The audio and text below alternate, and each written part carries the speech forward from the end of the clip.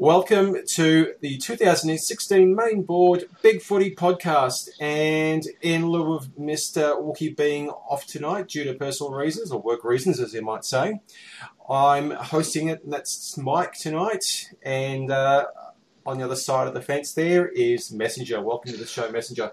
It's not a very big fence, but it's a fence nonetheless, and I think we just wish Wookie the best of luck. Fortunately, gonorrhea is a treatable disease these days. Hang on, is this a G-rated show? Yeah, G for gonorrhea. Well, I'll give you that one. So, all right. What have you been up to over the Christmas period or the last few weeks, so to speak? There hasn't been much on the way of podcasts going on. There's been a little bit of NAB Cup. But, you know, leading on to the NAB Cup, have you had any particular highlights of the NAB Cup? Is there anything in the NAB Cup that sort of caught your eye or something that you're not happy with? Well, look, the first week of the NAB Cup was horrendous football, and we all watched it and were hoping it would be good, and it was terrible. But look, the last 2 weeks there was a couple of really good games. The Geelong Collingwood game was a really good quality football match. The form of Melbourne, I think, has been really pleasing under Simon Goodwin, and there's unfortunately, as happens every year, a spate of injuries that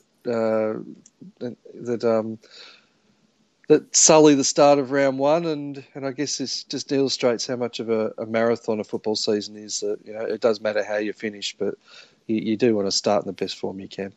Yeah, and controversially, there's been some claims and dissatisfaction among the ranks there of the AFL coaching staff and support staff around, you know, just how much of the NAB Cup is a Mickey Mouse competition, and players, you know, the opinion is that players are being a risk for a competition that really doesn't benefit anything, which could be sort of managed easier just by intra-club practice matches or games. And there doesn't really seem to be any driving factor for holding the NAB Cup, and it's just a glorified practice match.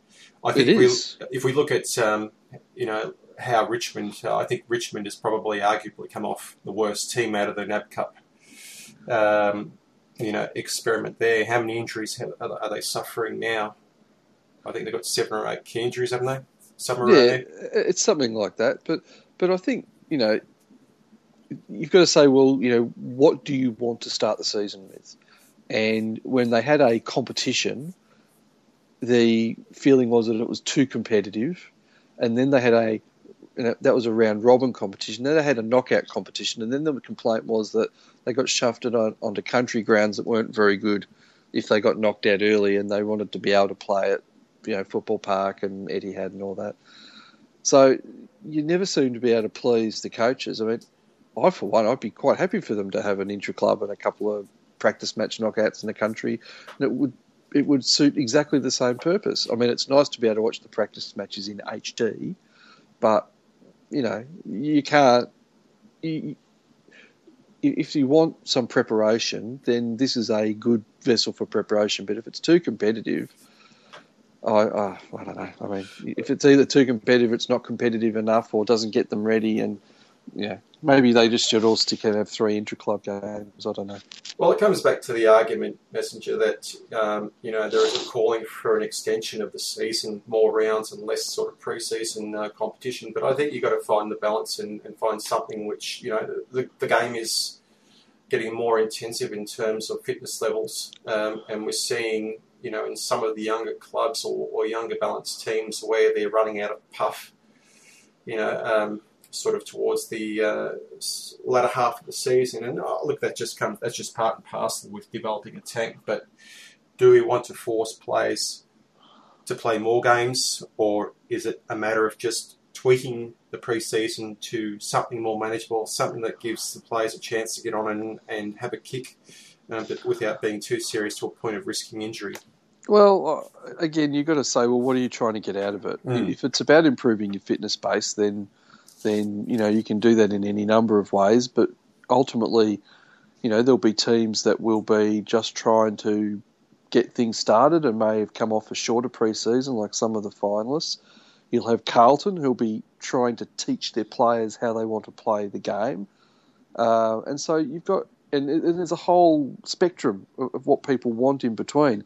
But if, you know, the clubs have very much within their control to control the workload of their players.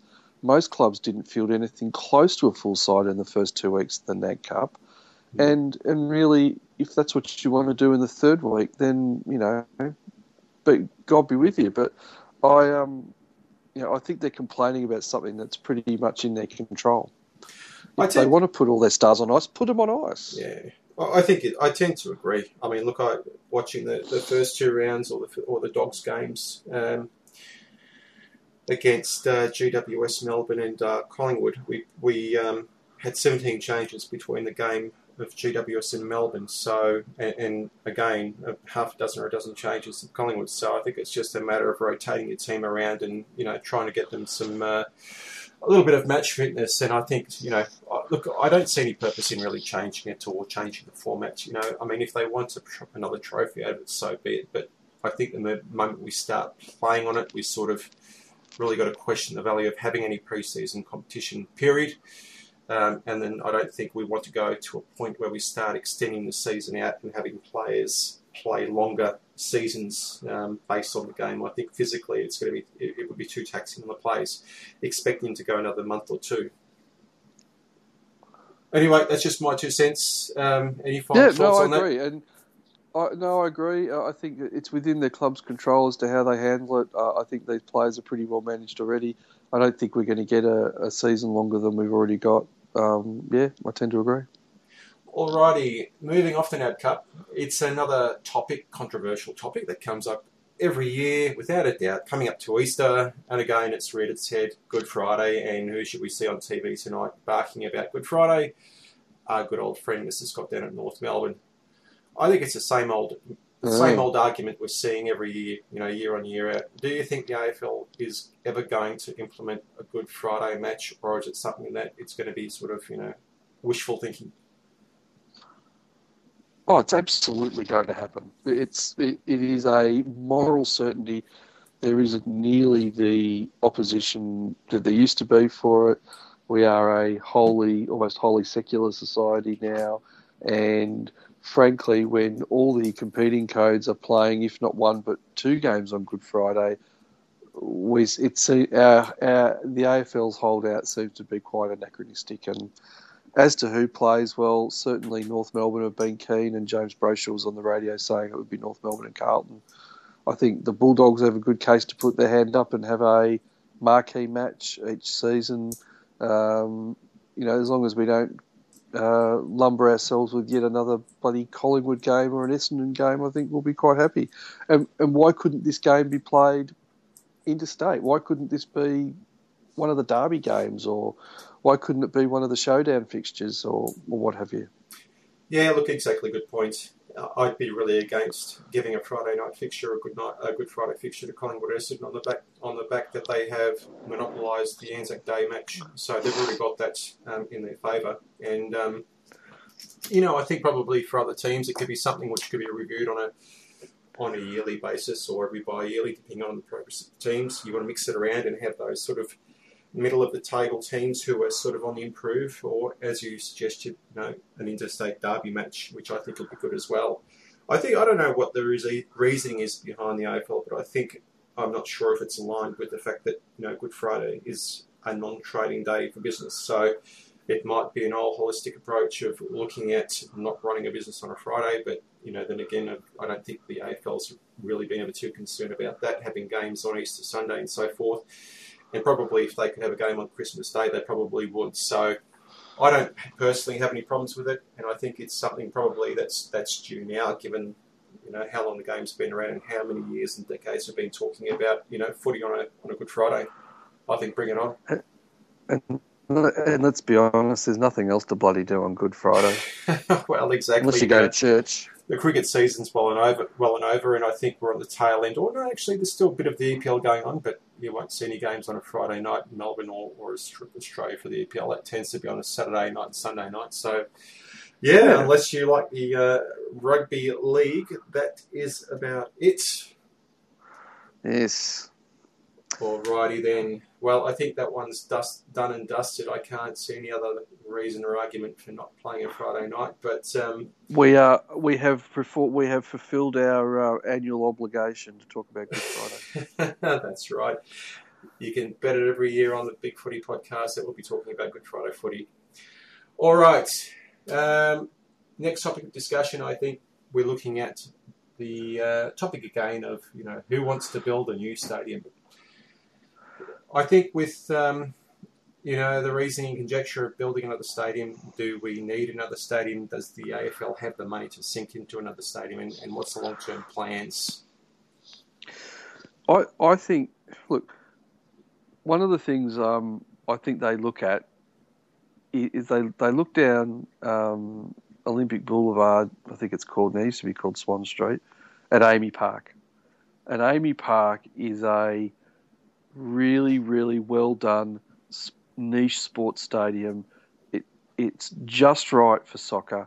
It's just right for rugby league. It's just right for rugby union, and its size makes it a really good place to view sport. Have you been to Amy Park, Mike? I certainly have. It's a really nice. I've seen the Rebels play there. I've seen the Victory play there. Melbourne City. I haven't been to an NRL game, but it's just right. It's just the right size. And I guess the question is, if you thought you needed a third stadium in Melbourne, or whether you thought you needed a stadium that would replace Etihad,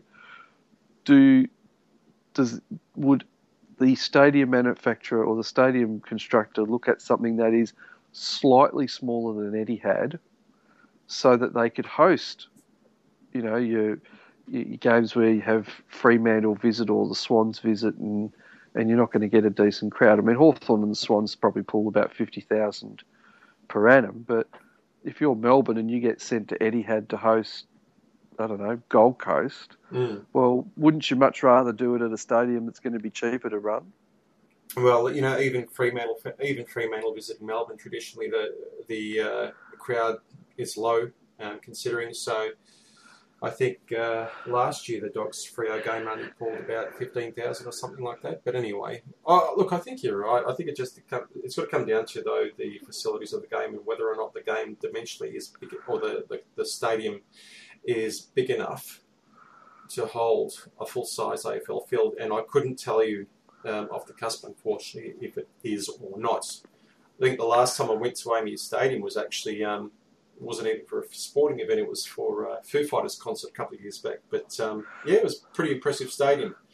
For the venues they're proposing, they're talking about, Richmond are talking about a venue at Punt Road. I mean, I have trouble visualising, say, for an example, 40,000 seats around the Oval that they have at Punt Road, because it's on a fairly small postage stamp of land.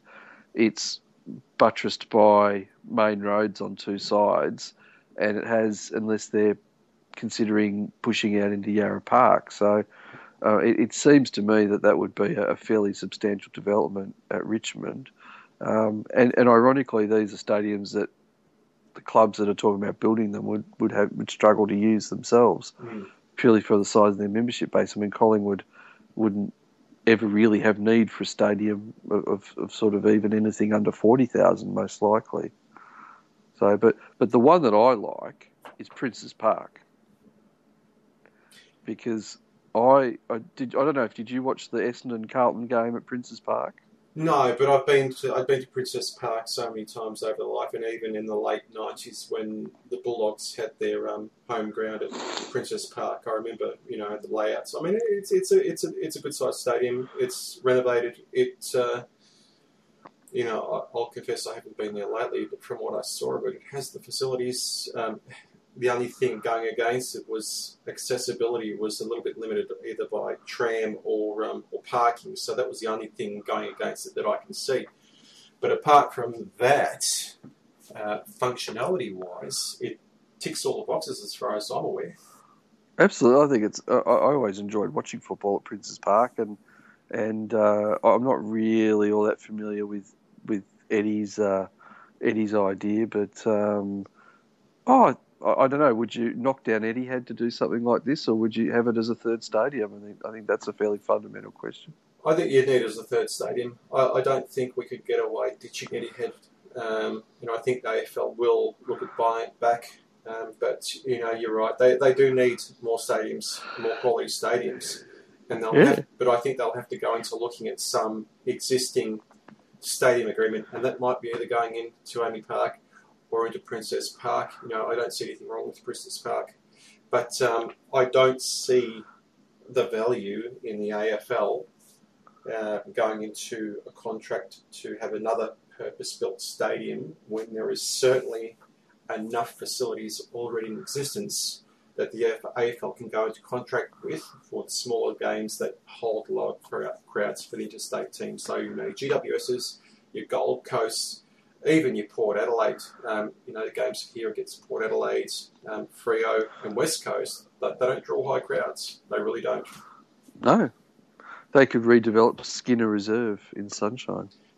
Well, I'm probably sure they could, or even for that fact, Glenferrie Oval. But, I think being realistic about the situation, I really think that they could probably do better in, looking at an existing venue rather than going into a contract to spend more money. And obviously, it will allow more money for, other areas of development of the game. I tell you, if you used Glenferrie these days, I think with the way these guys kick, your kick-outs after a point would end up on the half-forward flag. I think Glenferrie's a little bit diminutive these days for that sort of thing. Well, if you take one step back, if you're looking at Arden Street, you'd be playing kick-to-kick at the goalposts on either end, wouldn't you? Yeah, just about. Yeah, just about.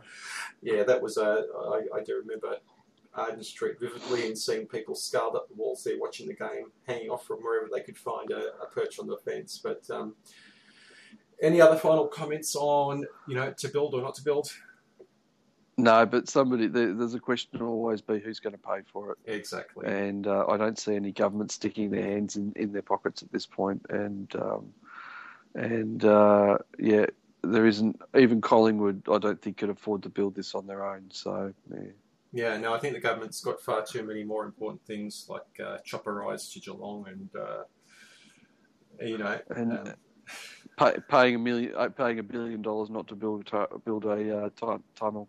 Oh yeah, and paying about $1.2 billion for a ticketing system that they could have got away with implementing for about a quarter of the price. But I think we get the gist of it. So that is a big fat no to a new stadium.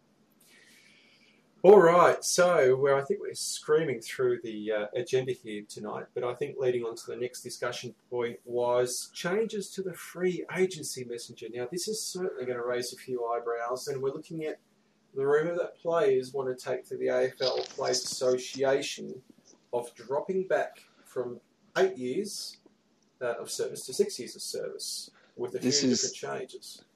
Well, I think free agents. Look, I'm an advocate for free agency. I, freely admit that. So in reducing it from 8 years to 6 years, I think this is obviously with an eye to the enterprise the collective bargaining agreement negotiations, which would be, I would imagine, starting sometime this year or next. And this is a fascinating move, and it really changes the dynamic of how clubs contract players when players start to agitate for a move. I mean, you're talking about now potentially having players enter restricted free agency at 24, which is right at the start of that peak period of their career. So this is obviously an opportunity for players to absolutely maximise their income, and it would send a shudder, I imagine, through some clubs. And the question would be, is 6 years enough return on a draft pick? If we look at other leagues with similar sort of guaranteed money salaries and guaranteed salary structures and drafted players and restricted free agency in the NBA, you only get 4 years at a player before you have to pay up or shut up. But they have some advantages built into their system in terms of a soft salary cap, being able to offer additional years if you hold the rights to the player, and being able to offer bigger rises between years. And AFL clubs at this stage are not afforded any of that. No, and I think there's also a little bit more stringent rules. I think there's also a little bit more stringent rules into the way players can be traded. I think it's either the NBA or the NFL, isn't that the case?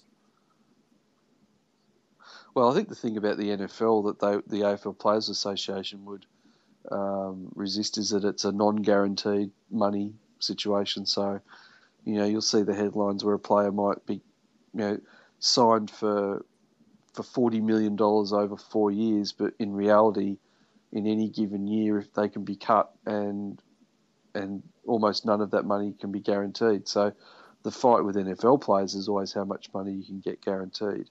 Now, that isn't a discussion that is ever concerned anybody in the AFL because all money that's contracted is guaranteed, and I don't see any great reason to change that. But if you're an AFL club and you're signing players for big deals and so Tom Boyd size deals, would your pushback be to say, listen, if you don't cut it, we're gonna trade you, and you're not going to have any say in it? Or your Buddy Franklin deals, what is it, 11 million over 10 years or so, whatever the case. I think the issue is now that, with the changes or proposed changes going ahead of reducing the free agency requirements to 6 years, it's going to put a lot more emphasis and strain on some of the underperforming clubs and clubs that have not had such a strong history in terms of performance and victories in the AFL. So it's going to make it hard for those clubs where I'll use the Western Bulldogs for example, where we've got a cream of players, a lot of players coming into that core group now with the early 20s where they're developing together as that group. And then they hit their straps when they're at 24, 25, and then bang, all of a sudden they're free agents, and you've got this other club that comes along and says, hey guys, we'll give you this money and you can come and play for us. And then all of a sudden you're destabilising that other club, potentially, to make another club, richer club, stronger at the benefit or at the detriment, rather, of the not so financially better off lesser club. I guess there'd be a couple of things to say. Is first of all, what we know about player behaviour is that players will take a discount to stay in a good situation, and you look at that period at Geelong where you could have argued that any number of those players within those premiership teams could have left for more money, but made a decision that the culture was important, and that helps teams who can develop something good together, and the Bulldogs might be that next team to come through. The other thing we can say for teams that are worried about whether they can recruit somebody is we also know that there are a group of players who like money. And Jake Carlisle, I posted this on the board during the week, Jake Carlisle was presented with the option of coming to Hawthorn or taking $750,000 from St Kilda, and he chose the money. And, Mitch Clark wanted to go home to Fremantle from Brisbane, but Melbourne jumped in with $800,000, and money talks. So I think if any team that comes through and has cap space is always going to find somebody worthwhile to spend it on. And I don't think, my view is that people make free agency out to be some sort of boogeyman that it just isn't. And of the 51 free agency transactions that have occurred since we began, nearly half of those are delisted free agents, the people who would otherwise have gone to the pre-season draft or some other ridiculous way of distributing talent. And for the most part, most of those transactions are really quite run-of-the-mill, and they're really about players moving sideways between teams of equal stature or moving down. And there are very few, oh my God, destroy the fabric of the league type transactions in that list. And for every James Frawley leaving Melbourne to go Hawthorn, there's a Brent Maloney going from Melbourne to Brisbane, and a Hamish McIntosh moving, and Matthew Suckling going to the Western Bulldogs. These things happen, and I just don't think it's been the fabric-destroying system that people might want it to be. I'll ask this question. Rather than the actual concept of free trade as the mechanism for players being able to leave, I think people have a problem with the imbalance in compensation. I think this is the crux of the issue: is the compensation is imbalanced, and there's no set. There doesn't appear to be any standard set formula for players or clubs being compensated for players that leave under free agency. I have a very simple solution for that. Don't compensate clubs for losing free agents. These people have been on your list for 8 years. Why do you need another draft pick for somebody that you couldn't make a value proposition to stay? There's no... Lance Franklin was a case in point. We got pick 19 for him. Okay, we traded that on. I think we traded. I can't quite remember what we did for it. But surely there's an argument to say, well, you know what? You had 8 years, and they gave you their service, and you paid them money, and it was and now the transaction's over. Why do you need to be compensated for it? And there's no really good reason other than to salve the clubs who have to get something from everything. I mean, we still have the anachronistic proposition where we trade players within days of their contract expiring. It shouldn't be permitted. Mm. If you get to the end of you should just simply be able to say, listen, I'm going, see you later. Thanks for the memories. Mm. That would be my solution. Just don't compensate. I mean, it distorts the draft. You can never recompense somebody fully for it, no matter what formula, right? Somebody's always going to be unhappy. And frankly, if you make it too generous, you punish the teams below them who have their picks diluted by it. Mm. Exactly. This is the biggest issue I think a lot have had, especially with the imbalance of some of the compensation picks for players who, quite frankly, didn't deserve it. But anyway, I mean, look, at the end of the day, something's got to be done to balance it out. And if that's a system where there's no compensation, then every club is treated the same way. Then I think that's fair. As long as it's fairly weighted, and the compensation level is the same, whether it being a particular pick or no picks. I just think they have to fix this because I don't think it can keep going as it is. Because I'm just not sure I see what the problem is, though. I mean, and I can say, Hawthorn's been screwed as badly by this in theory as anyone. I mean, we lost one of the best half dozen players in the league and we got a pick 19 for them. Well, I think you go back to looking at Scully in Melbourne, and Melbourne got 2 priority picks for him. That's right. 2 first round picks. It was not worth 2 round picks. I mean, at the end of the day, I think it's. While I can agree with the free trade or the unrestricted free agency sort of stuff, I don't believe or I don't think that this whole compensation scheme is balanced and fair. I think they either do away with it or come up with another mechanism of compensation. It's just easier not to do it. Probably. It's just easier not to do it. And look, really, in the big scheme of things, free agency is good for the players. It's probably good for the clubs too.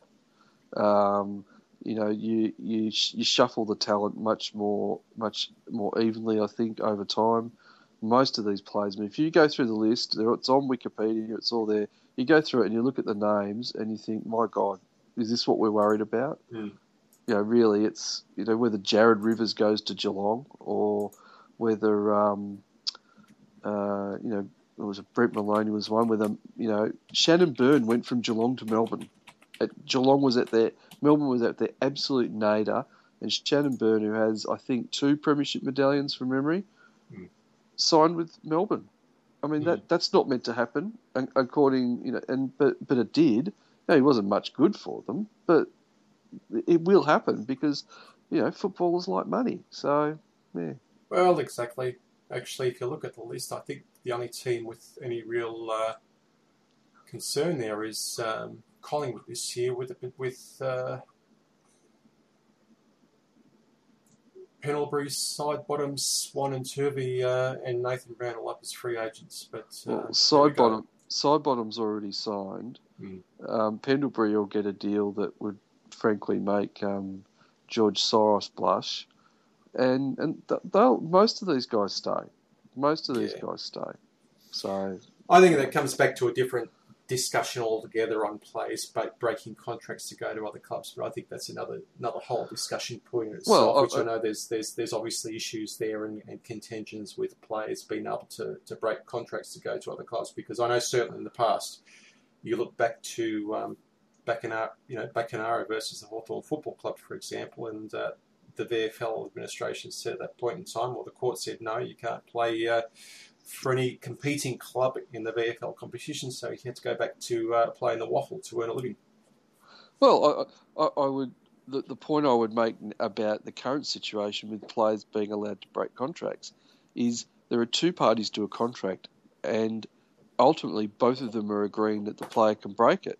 So if the clubs actually grew some balls and said, no, you're not going, or no, you can't do this, or no, we will not trade you, then guess what? That problem goes away. Mm. And this is why I think, whatever you think about the Cam McCarthy situation, I think the Giants got to the point where they said, no more. That's it. You know, they rolled over for Tom Boyd. They've rolled over. You know, they've facilitated trades for guys like Dom Tyson and Treloar and these sort of players. And Cam McCarthy signed an extension, and then within months wanted to go home. Mm. And I said, well, no, what part of contract don't you grasp? I don't think that's unreasonable. So clubs have some influence in this, and if they continually just say, you know, tickle my tummy on the way out the door, well, then these players are going to be allowed to continue to break contracts. Absolutely. But I think we'll just have to see how things go out, and hopefully things will settle down before we see any major deal breakers like that happen again. Yeah. All right, moving on. No more substitute rule, 4-man interchange. How do you think that's going to impact the season? Well, I think one of the things we've seen is that players are getting a lot leaner, so we're really entering the point where the endurance athlete is all important, and I guess, you know, you look at, for the big men, you look at someone like Mark Blitzarves at Geelong, who's going to be the example of what you want, somebody with enormous endurance and the ability to stay on the ground. And I guess to use a Hawthorn example, Hawthorn have been recruiting players at the top of the beep test lists for a couple of years now, guys like Hartung and Hill and Isaac Smith. So as well as the foot skills, it's going to be elite endurance running is going to be a very important skill. But I reckon you might see in the early stages a few teams run out of puff or run out of interchanges even. But they'll adapt. They always do. Well, I guess so, because I mean, even though last year it was one interchange or one substitute, and teams that still ran out of puff still had to deal with the situation. I think that the challenge is now going to be a 4-man interchange. Is there a reduction on the cap now again? Are they further reducing the interchange cap? Well, it's 90 for this year. I don't know if they'll reduce it again, but whether it would go down to 80 or something of the ilk into the future. But I thought it was interesting that some of the clubs didn't practice the 90 interchange over the NAB Cup, and I believe Port Adelaide was one of those where they ran their interchanges all the way through the NAB Cup, or most of the way through the NAB Cup, at the old rate, which is more of a player management situation. But I mean, you might just find that players come onto the bench and stay on for longer. So instead of being off for 90 seconds or 2 minutes, maybe they're off for 3 minutes or 3.5 minutes or something like that. Look, I think in fairness to the NAB Cup, though, you've got to look at the conditions of weather and being a lot warmer. You've got to look after the player welfare and not have them spending too much time running in the heat. So, you know, maybe that could be a contributing factor. It's certainly going to be interesting, though, in terms of team management and injury management this year to see how it goes, especially with the reduced cap. It'll be interesting to see now how or what impact and effect that has on the game day tactics of the coach and the team panel, to see how they react to changes in, obviously, player fatigue with having 4 men, but more importantly, how that impacts the structure of the interchange bench and what sort of formations we started to see with the 4-man interchange. I think you might see. I think you'll probably see is the big men stay on the ground for a lot longer, and you'll see perhaps more people resting forward instead of running off. And it might go back to, it might feel a little bit like a flashback where you have your resting ruckman or your resting rover or the like. But I think in time it probably won't be as jarring as we think it's going to be. Yeah. Well, I guess time will tell, and hopefully football's back on tomorrow night, so we'll get a bit of a taste for it with Richmond and Carlton. God, that's a seamless segue, by the way. It's a traditional round one derailing for someone's season, which I guess segues into the next conversation of the round one previews. But looking at the form of both teams, I think Richmond are in trouble here. I don't like the look of their list with their injury concerns, and I think if a team's ripe for an upset, I think it's Richmond. Have you watched Carlton recently? Yeah, but anything's possible, unfortunately. Anything is possible.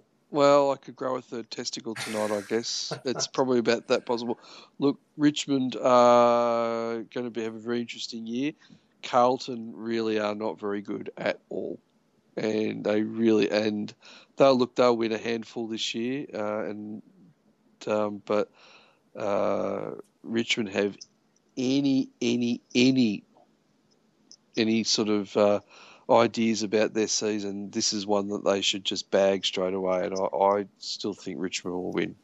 Well, personally, I've got Carlton and Essendon fighting it off for the spoon this year, so I'll be impressed to see Carlton rise anywhere above 18th or 17th. But I wouldn't put the occasional upset past them, and I think maybe for some strange reason, maybe they can cause an upset against Richmond tomorrow night. Stranger things have happened, but probably reality will say that Richmond will win comfortably. Yes. All right, moving on to Melbourne and GWS at the MCG on Saturday, March 26th. What's your thoughts? Well, a lot of people, and I've just watched David King on 360, suggests that GWS are one of the 5 teams that could win the flag this year, which makes me think that David King's probably running a very high temperature. But Melbourne have been very good in the NAB Challenge practice matches. They've scored more freely. They've looked a much different team. But this would be, you would think if the Giants think that they can make the finals, this is a game that they should win, and I think the Giants will sneak past. I tend to agree, but if you're talking about David King, I think David King also mentioned that Bontempelli was favourite for the Brownlow. So, yeah, I think probably David's running a bit of a temperature at the moment. But, look, GWS, I see them as a finals contender this year. I see them edging into a 7th or 8th position. Are they a team that's going to be competitive for the flag? I don't think so. No. I don't think they have that calibre of a makeup of their unit yet, but they will certainly test a number of teams. But yeah, look, I think a good year for GWS will be finishing in the bottom of the 8, somewhere around there, and sneaking in for a first week final. Look, I think they could certainly play a final if things go their way, but they could just as easily finish 11th as well. I mean, it's going to be pretty tight in the middle of the pack. So for this one, I think I'm actually tipping GWS. Yes, I have GWS. All right, Saturday afternoon, Gold Coast versus Essendon at Metricon Stadium, and the one is back playing for this first game of footy, I think, since round something, or was it 15 last year or 14? So what do we predict his possession count to be? I've got roughly 700 possessions for Gary Ablett. Considering it's against Essendon, it could be an all topping 1,000. I don't know, but look, he'll probably rack up 50 or 60 possessions, and it will be the greatest game ever played. And he'll have 45 handballs across the halfback flank. Well, that's right. So Essendon dropped away alarmingly in a couple of their NAB Challenge games. It was almost sort of a car accident football. I'm repulsed, yet I cannot look away. And I don't think Gold Coast will really take the long handle to them, but you just struggle to see them winning on the road at the moment. So, yes, Gold Coast. Look, to be honest with you, I'd be impressed if Essendon won more than 3 games this whole year. I think they'll win 1 or 2, but that's really it. They're doing the best they can, but they've got no competition in their team. It's a motley crew of anyone really that they could get, and look, I guess it throws a lifeline to guys like Crowley to get another year out of footy, and good luck to him. I hope he does as well as he can, but I think realistically we all know that Essendon is going to struggle this year, and that'll be it. There's 2 former Hawks in that, and one of them is Sam Grimley, who only played 3 games for Hawthorn, and probably this is a level slightly above his capabilities. But Jonathan Simpkin was a really good signing by Essendon. I think the world of him as a footballer. I would frankly like him in the team this weekend, given our injuries. But he was a 2013 Premiership player, and I actually think he might be able to stick with them after this season. He might be someone they can hang on to and sign to a contract again in 2017. Well, I hope he has a decent year and that works out for him. I think Gold Coast will win comfortably. It won't be a shellacking 200-point game, but I think it'll be somewhere between 10 to 12 goals. Yeah. I'm not sure that I could actually watch it, to be perfectly honest with you. Okay, moving on to North Melbourne versus Adelaide at Etihad Stadium on Saturday afternoon. Saturday evening, in 1925, so 7:30 p.m. North Melbourne could be... I mean, we keep forgetting North Melbourne have made a top 4 team for the last 2 years, and it doesn't really feel like they are, but I think they'll win well. I'm not sure Adelaide post Dangerfield have got a bit of rebuilding to do, and I think North Melbourne will have them this week. There's some belief around the trap scientific community of the AFL and media personality that think actually North Melbourne on the slide this year and could actually even find themselves out of the 8. No, I'm not sure that they'll finish top 4 this year, but I think they'll finish in the lower half of the 8 for sure. Hard one to pick. Actually, I think this will actually be a close game. I don't believe that any team is going to have a stronghold in the game. It'll probably seesaw through the game.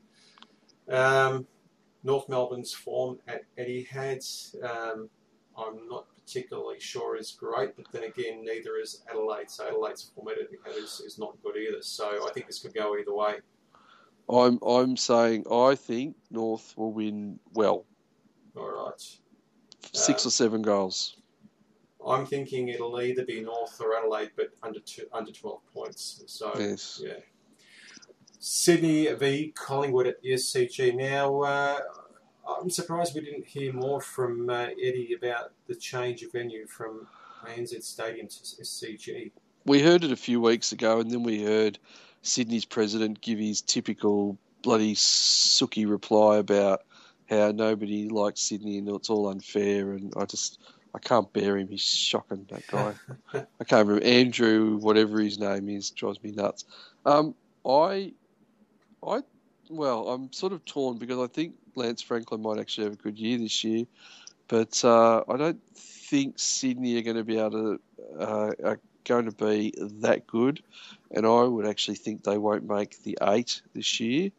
And I do like the look of Collingwood. I think Collingwood will win. Well, Sydney's big out is who's their major injury for the year, or for a good portion of the year? Tony Lockett? Peter Bedford? No, not Bernard Tui either. Paul Morwood? Yeah. No, they've got... Not one of the Reed brothers, is it? No. Johnson, no, Reed's... Oh, no, Reed's out for 2 weeks. Ted Richards is back. He's always out. Yes, Gary... Actually, no. Gary Rowan's out for quite a while. 5 weeks, 3 to 5 weeks. Alex Johnson out for season. Ben McLean out is test, so he may get a spot.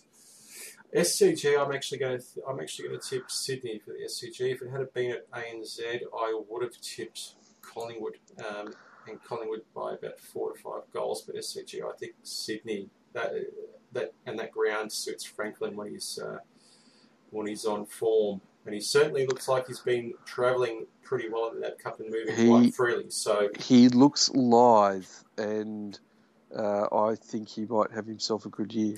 So I think if you're looking at Supercoach and you haven't got Franklin in your team, I think you better hurry up and get him in your team quickly. I have an admission to make. I completely went cold turkey on fantasy football this year. I just can't do it anymore. It's too hard. And I'm always the bastard you have in your league who you get to round 13 and they haven't moved any players for 3 weeks, and I'm always that guy. And I just decided that it's not the right thing to do anymore. So I've given up. Fair enough. Hung up my Supercoach Spurs. Not for the faint-hearted, that's for sure. Who will finish 67,000th now? Eh? Oh God, that's better than me. I think last year I finished about 104 or 105,000th or something like that. I think the best I've had is maybe low 80,000, but I sort of give up about halfway through. I've never met anybody who's finished even in the top 1,000, and I would shudder to think what their life is like. Well, we've got a couple of serious super coaches on the Dogs board, and I think there is one of them who posted his results last year and finished in the top 1,500, which I think is a pretty fair effort. Good God. Does he have gainful employment? I don't know, and I don't think I really want to have that sort of discussion and lose 5 minutes of my life that I'll never get back asking about it. Well, we should ask him later. All right, that's that. Western Bulldogs Fremantle in what I think could be one of the games of the rounds. Etihad Stadium Sunday, 1:10 p.m. I think both teams look like they have almost a full list. The Dockers are pretty good though. I sort of like the. Sorry, Mike. I think the Dockers. Who do you think the Dockers will win? Well, I think at Etihad, if it was at Patterson or wherever they want to play over in Perth, I think I'd have to say Fremantle, but I think Etihad. I think we will cause a bit of an upset. Well, not so much an upset, but I think we'll win by somewhere between 4 to 5 goals. Oh. In Bond we trust. That's right. No, it's not Bond. It's the package. Wowee. The package. Oh, the X Factor. The package. My God, who would I hear him described as this week? A cross between Phil Carman and I can't think. But once you start comparing someone with Phil Carman, yeah, you've lost all respect as far as I'm concerned. Phil Carman was a great player, but it's that flamboyance, you know, that sort of, that elan. But anyway, no, he's certainly got that balance of arrogance about him and cockiness, but not to the level of sort of Mark Jackson. But I look forward to signing him in Hawthorn signing him in free agency shortly. Top 10. He's in the top 10 AFL players. Apparently well, for this year. then we should be able to extract him from you, and you could get a pick 28 as compensation. Yeah, right. Dream on. We'll take half your list while you're at it. All right. So you're going with Fremantle. I'm going with the Dogs for 4 to 5 goals. So there we have it. Moving on to Sunday, 2:50 p.m. at Adelaide Oval, Port versus St Kilda. I think Port should have this one reasonably comfortably. I think they will do unspeakable things to St Kilda, who I think are not particularly good, and I would even go so far as to say that you shouldn't let your children watch this one. You Cricket reckon ugly. St Kilda are going to be that bad this year? Or? I have no faith in them whatsoever. I think they've got a lot of kids. They're going to take a lot of time, and I don't think this is the year. I think they're a couple of years away. So they're probably a year or two behind Melbourne. So they would win 6 or 7 games again this year. That would be about right. But Port are really good, and I think they will take the long handle to St Kilda. All right, there you have it. I think I'm in agreement there that Port will convincingly beat St Kilda, but I would certainly expect St Kilda to stay sort of status quo in terms of ladder position and certainly not drop. But I guess there you have it. West Coast Eagles versus the Paddle Pop Lions on Sunday at 4:40 at DS, whatever we'll call it these days. The Stadium of the West, or whatever it is. Yeah. This is another one which I think you would have to say that the main stadium. Yeah. If you love your children and you stand for all that's good and decent in the world, don't let them watch this football match. Don't let them see what the bad men in blue will do to the poor little boys in red. It could be ugly, and I think, spare your children the harsh realities of the world for a few years yet. Geez, you have absolutely no faith in any of the lower teams this year, do you? No. But you know what? Brisbane are a special kind of shit, and it is not going to be good for the Paddle Pops. All right, I think West Coast convincingly there by probably 8 to 10 goals. I'd say 15 to 16 goals. 15 to 16, well, there you have it. Which leads on to the last game, Easter Monday, 15:20 at the MCG, Geelong versus Hawthorn. This could be an interesting game, actually. Could. I think it will actually be an interesting game. I think actually Geelong could upset Hawthorn here against the contrary. Well, I think to be fair, Geelong should probably be flag favourites this year because they recruited Patrick Dangerfield and the other Selwood brother, the one that still plays football.